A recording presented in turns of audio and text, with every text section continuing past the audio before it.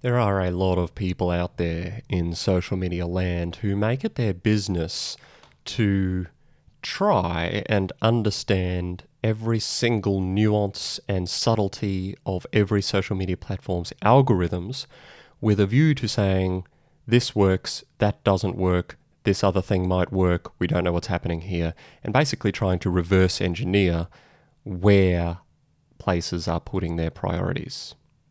Is that really a good use of time, or can we have a different approach? My name is Chris Hargraves. This is the Digital Marketing Mastery for Lawyers series.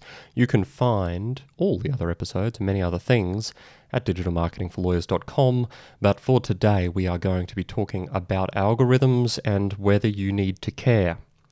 On the one hand, I appreciate where a desire to work through the algorithm shifts comes from, which is you want to see the best performance possible on a social media platform. That, I think, is fundamentally a good starting point, that you want to succeed. And in order to succeed, it might be that some things are going to work better than others simply because a particular platform is putting a primacy on it. A classic example here is when Facebook rolled out its native video platform, and subsequently when it rolled out its live video platform, it fairly transparently gave those things a greater boost in the organic reach than it did other things. And this, obviously, is because it wants people to use its native platform rather than share things from YouTube, in the case of video. And whatever they end up doing with video in the future, whether it's ads, I see that starting to come in, or something else entirely, that was something people could capitalize on if they knew it was happening. Beyond that, the question is, how much do you need to try and game the algorithm as your focus versus just trying to create stuff that people like and it is useful? Why do I make that distinction? I make that distinction because of the underlying purpose of the algorithm. Outside the transparent attempts to have people use native content on platforms, the principal purpose behind an algorithm on social media is to show people what they want to see. I touched on this in the previous episode.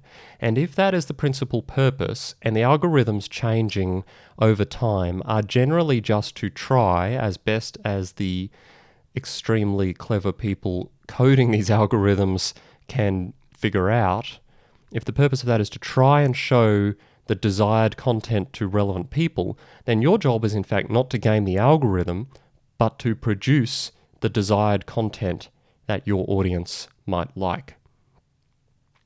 I'll give you a very good example, which is LinkedIn. If you've been following me at all, you probably know that I use LinkedIn a lot, and I like posting natively on it from time to time. That is sort of short posts, a few sentences, maybe a few paragraphs, maybe just a one-liner, whatever it might be, as a very simple form of putting native content on LinkedIn. I don't put these things anywhere else. I don't share links to other things. Why do I do that? I do that because, firstly, I have a decent number of connections on LinkedIn that I want to maintain a relationship with. But secondly, because I respect their time. And so a lot of people don't have the time or the inclination to click on a whole bunch of really long 2,000, 3,000 word articles from a social media platform. They might be spending 5 minutes on it in their coffee break. They might be spending 10 minutes just sort of scrolling through their newsfeed as they commute on the bus. They're not going to spend that time unless it's a particularly fantastic article or a particularly relevant topic. They're not usually going to want to spend that time reading a single article. They want to get through as much as they can. And so as a respecter of time, I post things in a way that people can consume and easily engage with. I ask questions, I make controversial statements, whatever it might be, my job is to try and provide value or have a conversation. That is my particular strategy. And the reason I've done it is because I think that's more valuable to people or to my relationship with people. I could, of course, and do share longer blog posts. They get less attention. They do not get as much engagement, certainly on the native platforms, as my other posts. And so I think there's a good reason for that. And the reason for that is not that the algorithm is out to get me, as I touched on previously. The reason for that is that those posts, people don't like them as much. Or if they do like them, they don't have time for them. And then if they don't have time for them, they're not going to read them. And if they're not going to read them, they're not going to engage with them. That's how it works. So rather than trying to game the algorithm, try and just create valuable stuff for people. That's going to be your best strategy over the long term, because you can chase your tail a lot by trying to keep up with algorithm changes and trying to get all the latest, what time to post, how long is the best post, what is the best kind of content to share. Don't ignore all of that, but diminish all that in importance and focus on the people you're trying to provide value to. That is the best long-term strategy, and it doesn't have you dancing around like your shoes are on fire, constantly trying to keep up with things. Hit all the good buttons. I will see you next time.